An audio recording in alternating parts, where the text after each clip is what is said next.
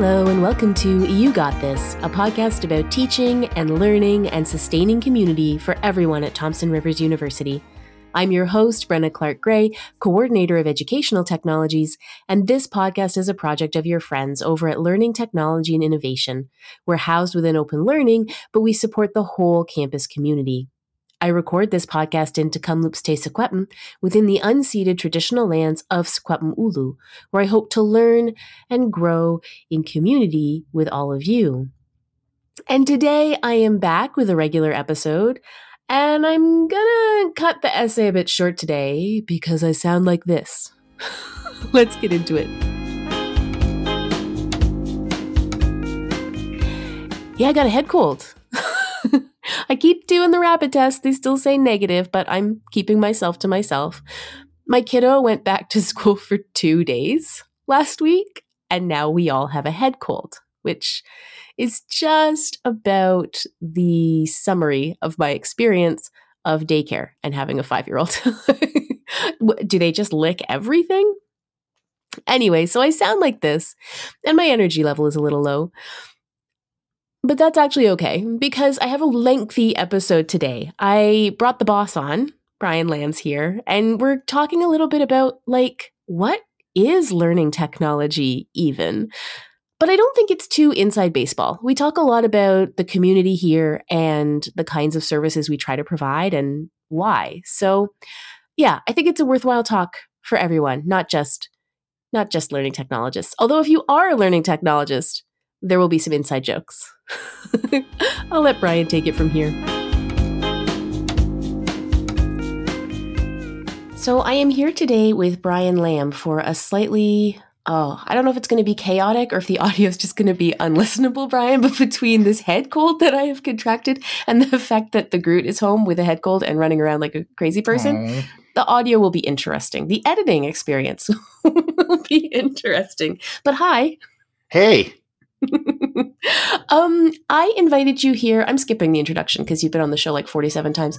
I wanted to invite you on to maybe just give you a chance to reflect a little bit on this very tumultuous year we've been through and talk about some changes or some sort of process work in the works. Mm-hmm. Oh, good.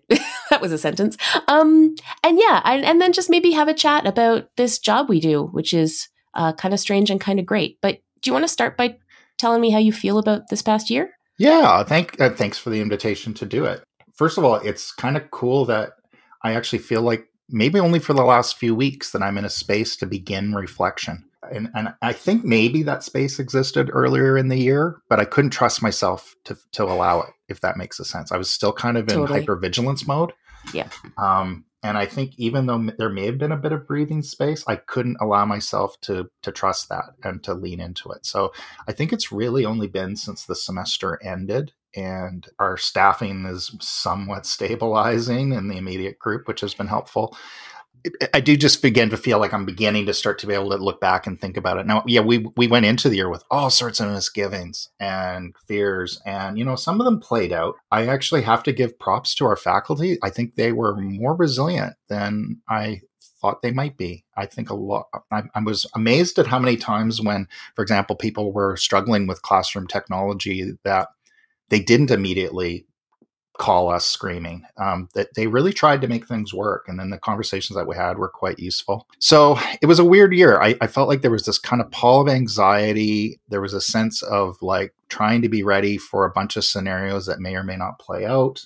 It was definitely a hard year emotionally. I felt like I was very much in the tunnel of something like what I guess was burnout. I found myself using the metaphor in another chat. I feel like a really old pickup truck that was left out in the barn for 10 years. And now it's and it's just starting to turn over and start firing, but it's belching oil and and it's not going to be an easy ride. But I don't know. That's kind of where I feel like I'm at. How are you feeling? Does that resonate at all with you, or how does it felt in your role? Oh, yeah, totally. That sense of not trusting the downtime has been really acute, I think. I was saying to Jamie that there was an 18-month stretch where downtime really just meant we didn't know what horror was awaiting us. We didn't know what wasn't working, or we didn't know what people didn't know. Whereas now I think downtime means like people have stepped away from their computers for a few minutes and everything is probably fine. But coming to trust that is difficult. And I think too, campus relies on our team in a way that has created some really wonderful relationships. But it also does make it hard to disengage or to detach in any way because, you know, we are kind of used to being relied upon, but folks are back face to face. And I think a lot of the solutions that people have come up with for dealing with, you know, high rates of absences and their own need to be able to work from home on occasion, they seem to be working within the parameters of their own comfort zone, which is great. And I'm really impressed with our community.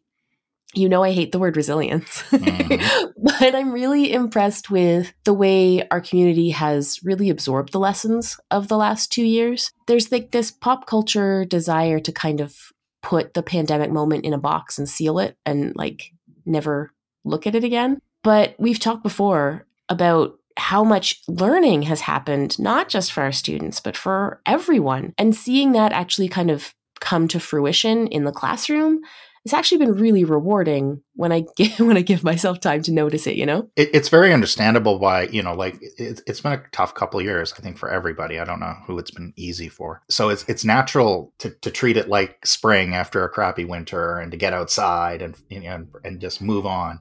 It's not that I want to wallow in bad vibes. Oh, maybe I do. I do say in other instances at times. I find it problematic to the idea of just wanting to put that experience in a box. First of all, because I'm not at all convinced that we're not going to be called upon to do something similar again, that some other disruption won't come along. And I would like us to reflect and think, what did we do right? What would we have done differently? And we did learn a lot and we did grow a lot and our community grew a lot. And it was not a fun process, but I think a lot of people at this university have reason to feel kind of proud of what they did. And certainly when I look at the landscape of our university, and when we think about the kind of things we want to do and the kind of people we're going to be working for, it's different. People have grown. The basic baseline literacy we can assume among our faculty, for example, it's night and day. It really is. It genuinely is. And you know, you said we may need to do this kind of thing again. I think it's something people don't want to think about. You and I were just in a session this morning. Well, you were on the panel. I was just in the audience. But there was the sense of like, we're never doing that again. But I also think back to last summer and the wildfires and having conversations with people who were like, I'm really grateful I didn't have to commute by bike to campus today because I would not be able to breathe. We're living through a moment where change and tumult is kind of the watchword. And I think we owe it to our students to retain this capacity for responsiveness to the situation. Like, to me, that's the one major, I don't know, professional development like win that came out of the pandemic is academics in general are not always really good at like looking at the world around and being like, oh, that might be impacting my students' lives. The pandemic really forced that on people. And, you know, we saw this huge like proliferation of conversations about care, which I was so grateful to see. I don't think you put that awareness away. Like, I don't think that stops being relevant. And you know, we had highway closures in November that stranded students in Vancouver. And we've had so many moments totally apart and aside from the pandemic to remind us that for education to fit this moment, it's got to be fairly nimble, and it can't be exclusively reliant on a sage on the stage kind of model, because sometimes the sage is stuck on a highway that has collapsed. You know, what do you do then? I personally, if I've gone through the kind of stuff I've gone through the last 2 years, and if I'm putting myself in the place of the students and the faculty, I don't want to put that in a box. You know, I want it and think of it positively. I'd like to see my growth to continue. I'd like to build on it. Why lose these new skills we've learned? Yeah, absolutely. And recognition for those skills is something that I think we need to think about institutionally, structurally, personally, like coming up with the narrative for what this 2 years has been within the arc of a career or for a student within the arc of a degree program. I think that's really important, like to be able to articulate learning how to do basic audio editing because I release my lectures on podcast now, or that kind of thing. I think if people actually sit down and reflect on the skills acquisition, the changes to their professional practice, the changes in their outlook, it's pretty major. And I think it deserves a space in how we articulate the work that we do. I think it's important. especially if we really do value this idea of lifelong learning. Yeah. The meta skills are, I hope to see analysis of that or theorizing or however it gets conceptualized that begins to kind of make sense of that piece of it. Because I think it's immense. I was going to actually give you some space to talk about. I just realized I was going to segue into a conversation about learning technology, which I still want to do. But I also did want to give you a space to talk to the community. We didn't get to have an ACTAC meeting this spring, and that's often a space where you get to tell people like what's happening on like a systems level. So I thought you might want to take 5 minutes here to do that. And then I want to talk about changes to learning technology as a discipline. Okay. I'll try to give it a just very quick capsule. I mean, when you sometimes hear the discourse like, okay, summer, we're all off. That's never the case for learning technologists. Summer is often, it changes. The pace usually lightens a bit. We usually have a bit more of a sane day-to-day vibe, but the workload doesn't diminish at all, because this is typically the time we kind of put things in place. So one of the things we're doing is I think we're going to be, because our current version of Moodle 3.11 isn't set to be supported for security updates much longer, we made the decision that unless something goes horribly wrong, we're going to try to upgrade to Moodle 4.0 over the summer.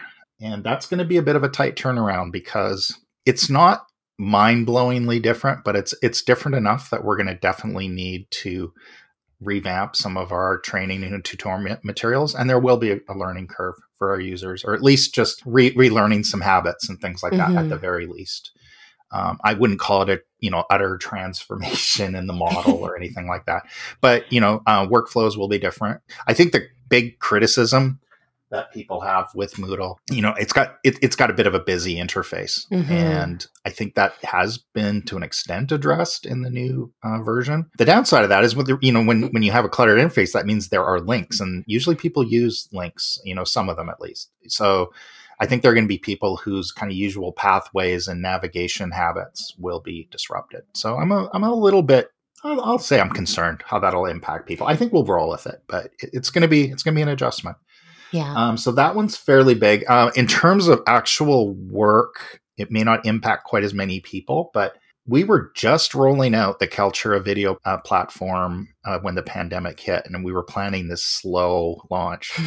And it ended up being like a really integral piece of our infrastructure really quickly. And last I checked, we were around 45,000 videos created by the TRU community. And it's probably about half the daily volume as it was when the campus was fully virtual, but it's clearly a big part of what our community uses. It's a must-have piece of technology now. The BCNet shared service that provides it is no longer going to be hosted in British Columbia at the UBC campus. It's going to be hosted on a Kaltura managed cloud service on an Amazon Web Services framework.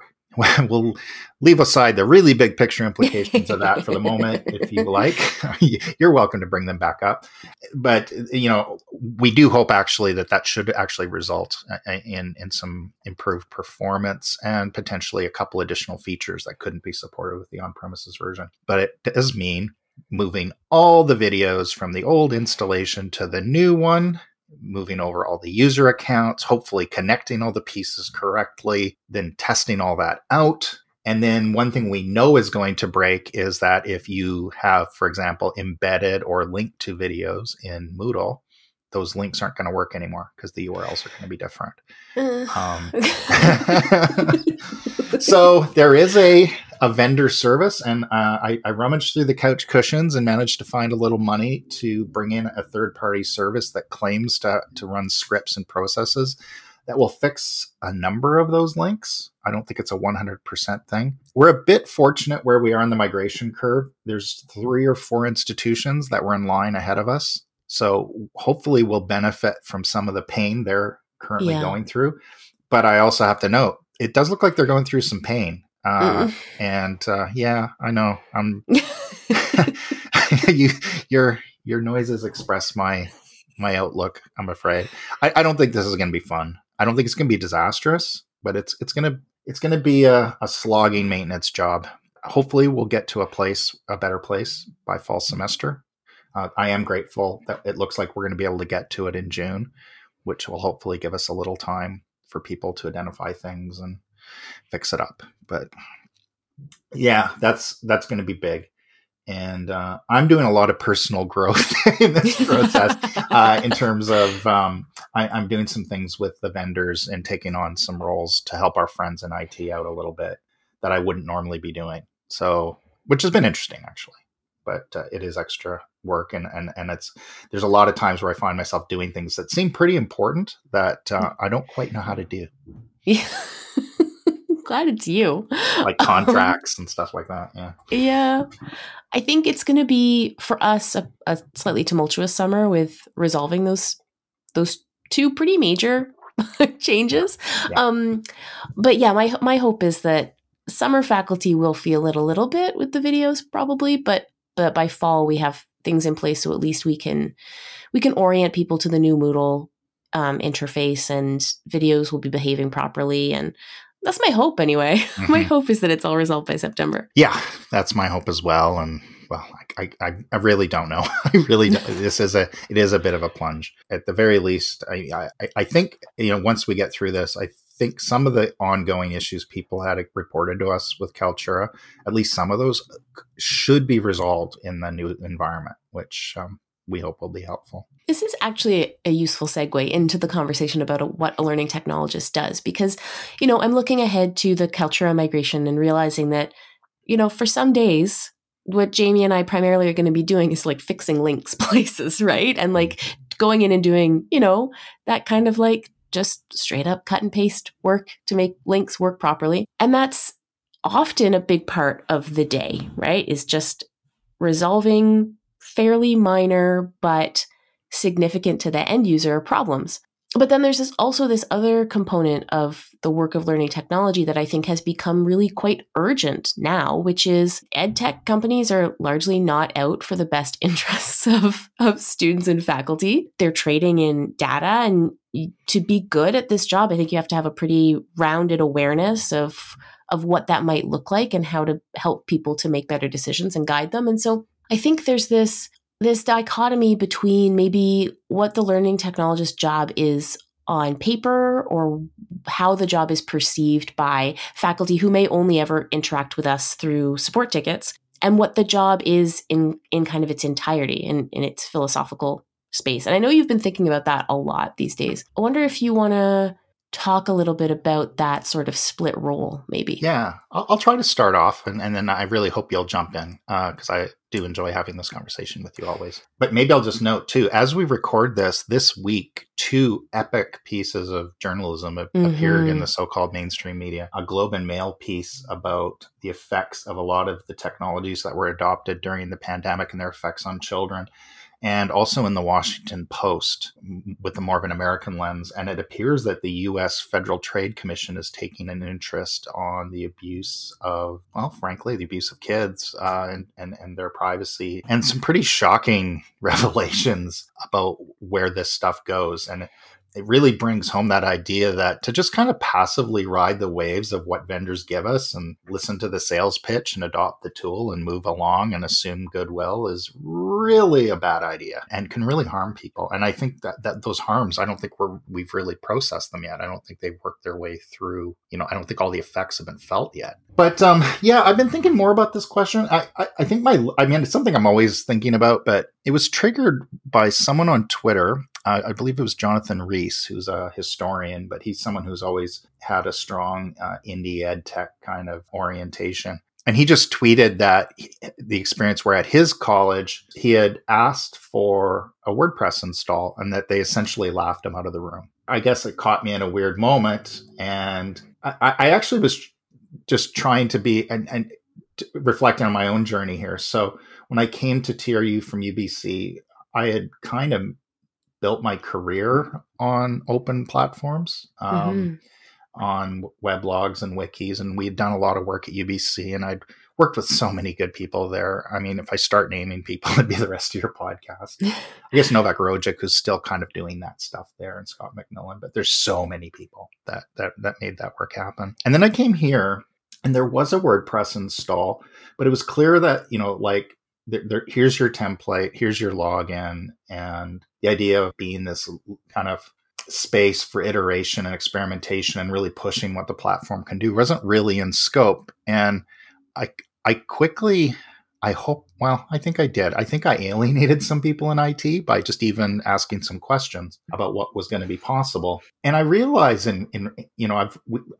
think we've done a lot of work to improve that relationship with IT. And as it stands here, I have nothing but good things to say about our IT people. They really are doing amazing work under really challenging circumstances. And I really try my best to make their life less hard. Mm-hmm. But that all said, like if you just look at how a typical IT unit is mandated, resourced, and then the things that will get them into trouble, they really value things like stability, security. The way they tend to organize projects, they have closing dates. They like to be able to say, okay, this is done now, right? Whereas I guess my vision of how a WordPress platform works, it's never done. And it's never as good as you want it to be. To me, it's so powerful that when someone comes to us with an idea and says, hey, I have this piece of research, and is there any way I could represent this information in this way? We do have the capacity here, although, obviously time and workload, mental energy become our issues, but we do actually have the ability to listen to that problem, go out, see what's been done elsewhere, contact other people that do really cutting edge development work in the platform, try out an experimental plugin. If it looks promising, to incorporate it and build upon it, and then maybe build upon that capacity in the future. The metaphor I always come back to, it's a lot like a garden. You plant your garden, weeds pop up. And it's not a tidy garden, it's a garden where things feed off of each other and pollination is happening, and there's cycles, and sometimes plants die, and it's almost like a living organism, the platform, and it requires a certain kind of attention that I don't think IT units are typically staffed and supported to provide. Some places do. I think a lot of IT units, like they say, okay, I gave you your WordPress platform, and now you're asking for that? You keep asking for new things. And so now we're kind of getting into your question, was like, what is a learning technologist? And it's because I think, I'm increasingly coming to think that other than learning technologists, nobody likes us, really. I mean, they might appreciate it when we help them. But I think, first of all, most faculty think we're IT. So, I mean, I'm sure you get this too. I mean, I get emails blaming me for email. 100%. Things like that. Yeah. And just assume that we're part of IT. And not coming at this from a teaching and learning perspective. And of course, most learning technologists, most of us have taught before, or at least I think we think of ourselves as educators primarily. Yes. At least in my vision of it. And the IT people think of us as these never satisfied, flaky weirdos. And I think, we have a good relationship with our IT people, but it's kind of a running joke, that they roll their eyes at us. Thankfully, they seem to do it affectionately now. Yeah, that's true. It does sometimes feel like we're the dirty hippies in the room when we're raising particular issues. So I think that to me is the core issue. And I think maybe we can tease that out. I don't know. Like, does that formulation make sense to you, or is there a better way to look at it? Yeah, I think part of the issue that we're getting at here is that the work can be largely invisible. And I think IT folks experience this too, right? When everything is working, you don't send an email to IT being like, hey, got all my emails today. You guys are doing a great job, right? We only reach out when these services break because they are so much a part of the infrastructure of the university. And yet they're not really treated that way, right? So it's as important that we have a functional learning management system and a functional WordPress installation for the way our faculty teach their classes. That is equally as important as the maintenance of the buildings. But it's not treated that way by anybody outside of really our office and the folks in IT who understand us. And so I think there's a certain amount of just sort of a lack of visibility and an assumption that the service is there. And I think a lack of understanding of how many teaching and learning decisions are ultimately shaped by the platforms we have access to. And that's always something, like I was acutely aware of that as an instructor in my previous life. I was always aware that I was butting up against the limits of the learning management system or my desire to have courses existing in the open meant I had to do it all by myself because I wasn't going to get any support from the institution to do that. But I think that if you're just using the tools the way they've been designed to be used, then it's maybe not quite so obvious that it shapes the choices that we make in the classroom.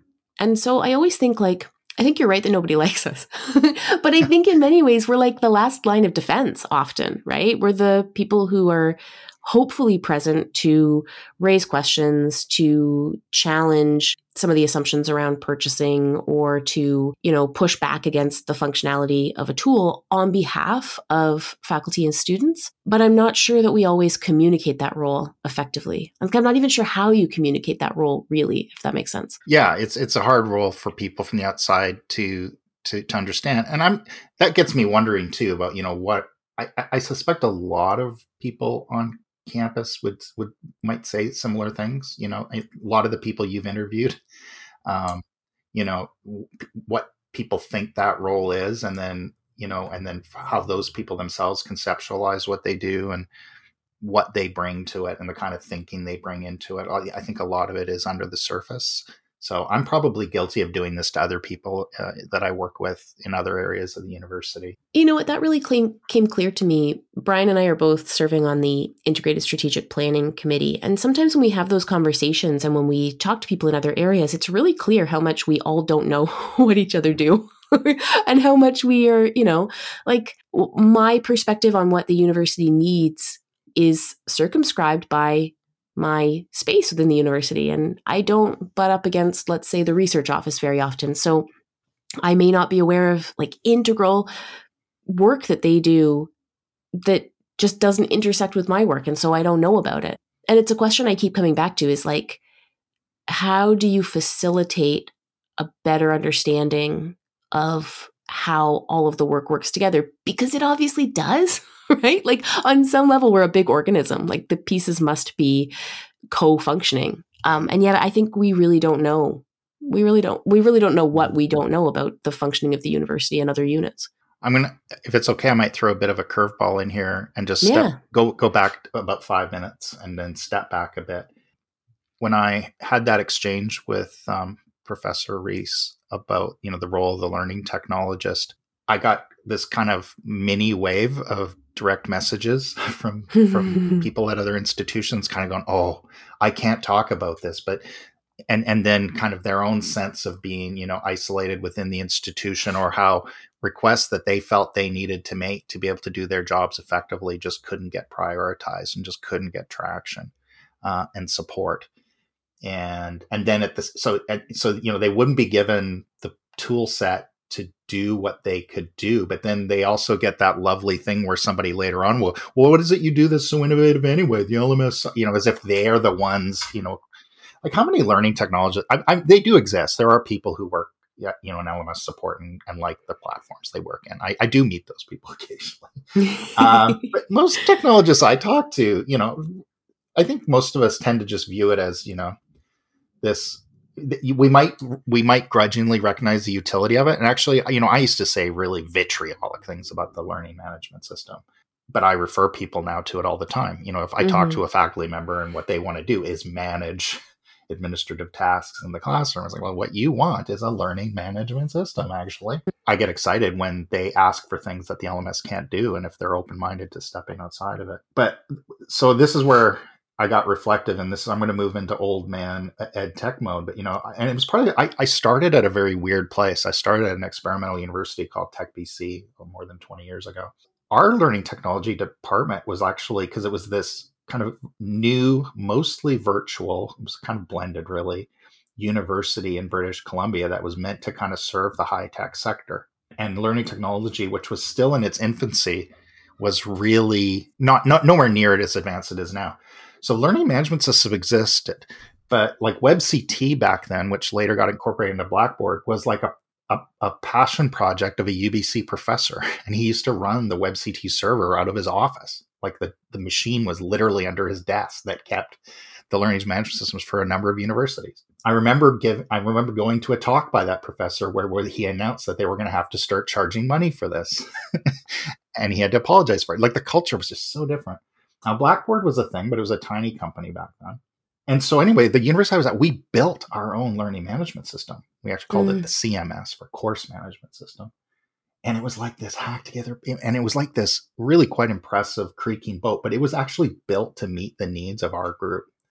And wait, so my point is, like, our group, we had coders, we had sysadmins, like we had database administrators as part of our learning technology team.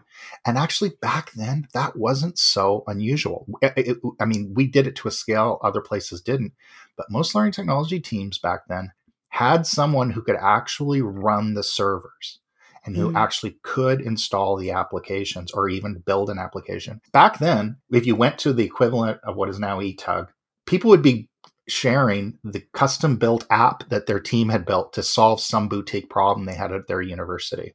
And it might be a really specific teaching and learning need. And they'd share it. And then the thing that would always happen, and open source was just starting to be a thing. People would share this cool piece of work they did. And then you'd put up your hand and go, wow, is this shareable? And they're like, well, we haven't gotten to that part yet. We haven't really, packaged it up. And this was actually built by a comp sci student as a project, and they've graduated. Honestly, I think some of the degradation of the capacity of learning technology units was a bit self-inflicted from that era. I think there were a lot of orphan projects and a lot of development funds. We didn't work well with each other. We didn't build on shared platforms very often. We didn't use a common language to share our stuff. And we didn't put the needs of, like, say, open source development which would allow us to share code up front. And in fairness, we didn't have things like GitHub back then. So I don't know, when I look back on it, like, I just think though about like what a typical learning technology unit looked like then, and then what learning technologists do now. And weirdly enough, though, the other thing that's changed is the professionalization of it. You're a rare person to enter the field recently that didn't have to study in a formal program. I know everybody's got an Ed D, and I'm just like, hi, I like books. It is weird. I'm sort of reflecting on this change because the other thing that has happened is that so many of the tools have become obviously centralized and more uniform. And there's a level at which that gives a more consistent learning experience to faculty and students, right? They don't have to sort of master a different set of tools for every course. And I do think that in the pandemic, we saw the cost of sort of the cognitive load that comes from multiple platforms and having to balance that. But it also means that I think at so many institutions, if you can't do it with the tools that have been sort of selected and streamlined, then you can't do it. And it is one of the great joys of working at TRU and working on this team is that we really, I don't know if people feel this way when they interact with us because we are circumscribed by our own limitations, but we really try hard to say yes to whatever folks bring to us.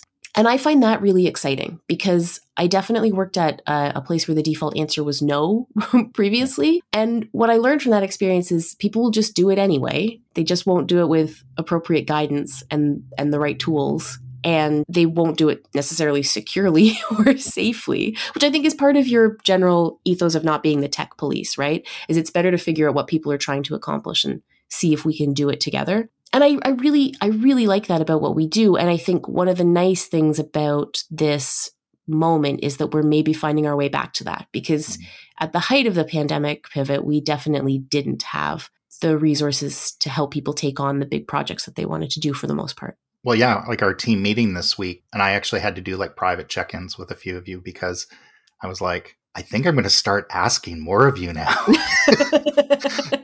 And I was excited about it, but I was like, because yeah, I've been trying to protect you too, the last few years. So I have said no a lot more than I want to. And I'm hoping we can get to a place where we're never going to be able to just be an undisciplined group that says yes to everything because then we'll get nothing done. But at the same time, yeah, I'm kind of excited. I mean, I really hope, I hope this is one of those famous last words podcasts. Some of those ones we've done, by the way, in your series, I've occasionally gone back and listened and I'm like, oh boy, it's almost painful to listen to. Like there's one we listened just before fall 2020, where that's my favorite one. We thought we had it under control. We're not under control, but I think we felt as ready as we could be. We were quite chipper, and upbeat. And then I know things are going to come along. That's one of the things. But I got to say, too, you said this earlier. I'm not quite sure how it happened, but I'm really pleased our group, and I'm not just talking about our campus support team, but our general immediate milieu is as willing to entertain new challenges as they are. I sometimes talk to peers at other institutions who want to do more and want to be more adventurous. And frankly, for whatever reason, the people they work with aren't ready to come along with them on that. They're not prepared to put themselves out or take the risk or take on the extra work. I can't get inside those people's heads. I don't know enough, but I feel really, really lucky to have colleagues that, as you said, there aren't no people that we're ready to at least talk about the possibility and try to find a way to get to somewhere in a way we can accomplish it. I feel so lucky to work with people like that. You know what conversation I have all the time that cracks me up every single time? I will get DMs from other learning technologists and they will say things like, and actually I'll out Jason. He asked me this on his first day at TRU. So how did you get permission to make the podcast? And it makes me laugh because it literally never occurred to me to ask. And I think, that ethos of the team of like, I believe in this thing and I see its utility. I think I did talk to you about it a little bit before, but like the beauty of TrueBox as a space is that it doesn't have to go through a series of permissions to access server space. You just sign up and you have your space. And I think that I've had folks from elsewhere say like, well, like, do your marketing communications people sign off on your episodes? Who does it go through? And it's wild to me because I don't always recognize how lucky I am to have landed at a place that is super supportive of experimentation and play. That is true to a greater or lesser extent of the world around us. But for our team in particular, like, go and try it is sort of always the ethos. Yeah, no. And I'm glad you mentioned, a couple other units because it does rely on the goodwill of a lot of people. It's not just something we can decide on our own. And that's why relationships are important. That's one thing. I mean, I don't know if you get a little meta on your podcast. One of the things I love about your podcast, to me, it's such a great showcase of how many different angles, go into a culture, that supports iteration, creativity, whatever you want to call it. It's way more about culture than any tool set. Oh yeah, absolutely. I think that's really clear. Like anybody who has access to WordPress can make a podcast. It's just that, do you feel like it's possible within the confines of where you work? Do you feel like it would be supported? And I think that that's a much tougher question. And I often think that the term people use is chilling. I think it's really easy to get into a situation where a culture is kind of chilled to doing anything new or creative or interesting. And, as frustrated as I sometimes get around here, I certainly never have to deal with that issue. And that's a big deal when we're thinking about sort of the capacity of learning technologists, what the role can be, how we can grow within a role like this. I think that capacity for play and experimentation that's really central. Is there any place you would like the role to go that involves anything that we haven't been talking about? You know what I mean? Like, are there gaps that you wish we could? That's a big question to toss at you. The thing that we always will run up against is capacity. And I think that, capacity is always going to circumscribe what we're able to accomplish. And that sucks, right? Because it's such a concrete and specific thing. Like, it's such a concrete, specific thing as money. But I think ultimately what I would like to see for the role of learning technologist in more places is a greater integration between like procurement and learning technology. What tools are we buying? Why have we done the ethical legwork on it? Like, that to me is a role for a learning technologist and so often is sort of not part of the larger conversation. I also think that we're in this moment where learning technologists need to be involved in policy making, both within the institution and at larger structures, whether that's sort of provincial or federal. I think a lot of decisions and choices get made, a lot of money gets spent without a really clear understanding of the sort of implications of it. And I think learning technologists, particularly ones like on our team, where we have such a strong teaching and learning focus, I think we are really well positioned to help to do that work. But the reason I started off with capacity is because, as I talked about in the digital detox this year, like, this is all governance stuff, and governance comes under attack when we are working through austerity times, right? Nobody has the time or the capacity to do that work fully. Like, it's hard work to like read through documentation and assert a need for changes and make those changes and support that with, research and facts. Like, that's all really hard work. So I would like to see the role of the learning technologist more respected structurally within the institution as people who can give advice on policy. I think in general, universities, not ours exclusively, like all universities, generally do a bad job of recognizing the expertise within their ranks. Talk to anybody who teaches in an organizational behavior unit. They would really like to be consulted more at whatever institution they're at. But I think in particular, we've got a group of people in these roles, in staff and admin and faculty roles across the country, who have something to say about the kinds of tools we choose, and to leave that expertise on the table, to me, especially in this moment when everything is changing so fast and the people making the decisions, I would hope, could acknowledge that they don't have the expertise. That's, to me, where the role of learning technologist should be headed in this moment. Well, as usual, you say it better than I can. Just, that Globe and Mail article, and I'll link to it in the show notes.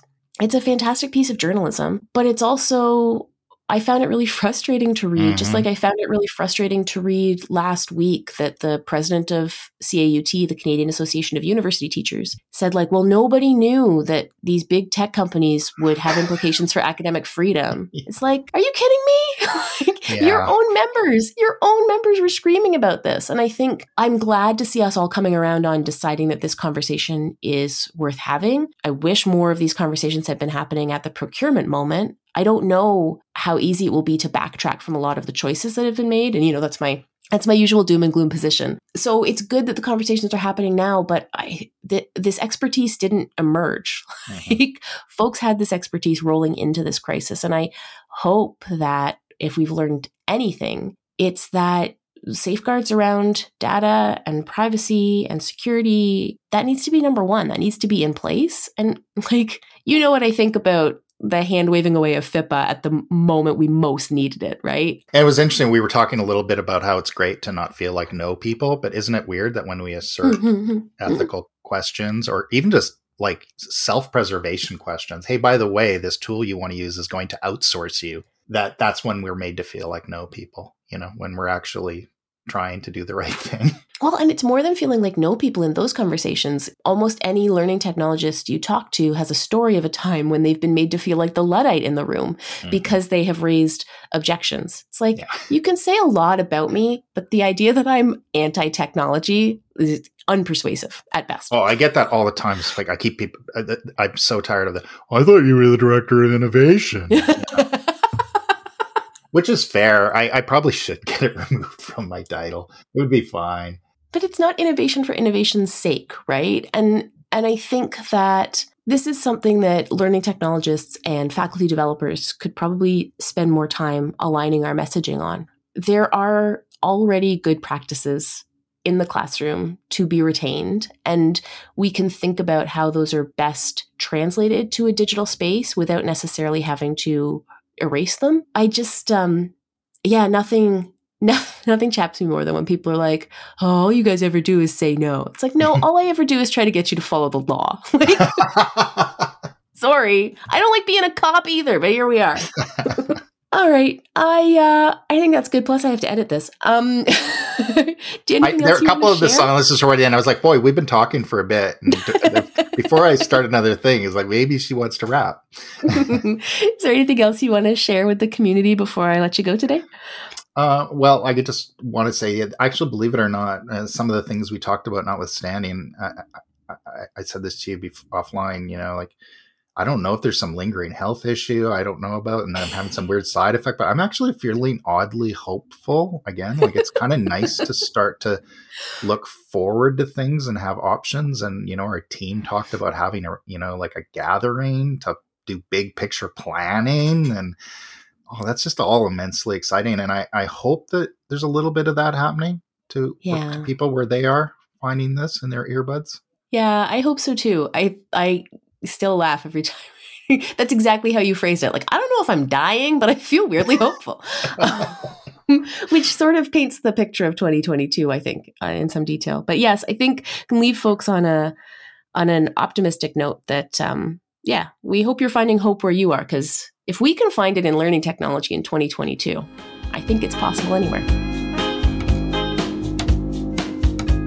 So that is it for Season 2, Episode 27 of You Got This. As always, if you want to write to us, you can email me. I'm bgray@tru.ca. I'm also on Twitter @BrennaCGray. And in both cases, that's Gray with an A.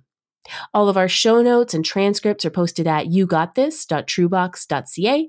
And of course, you can always comment on individual episodes there.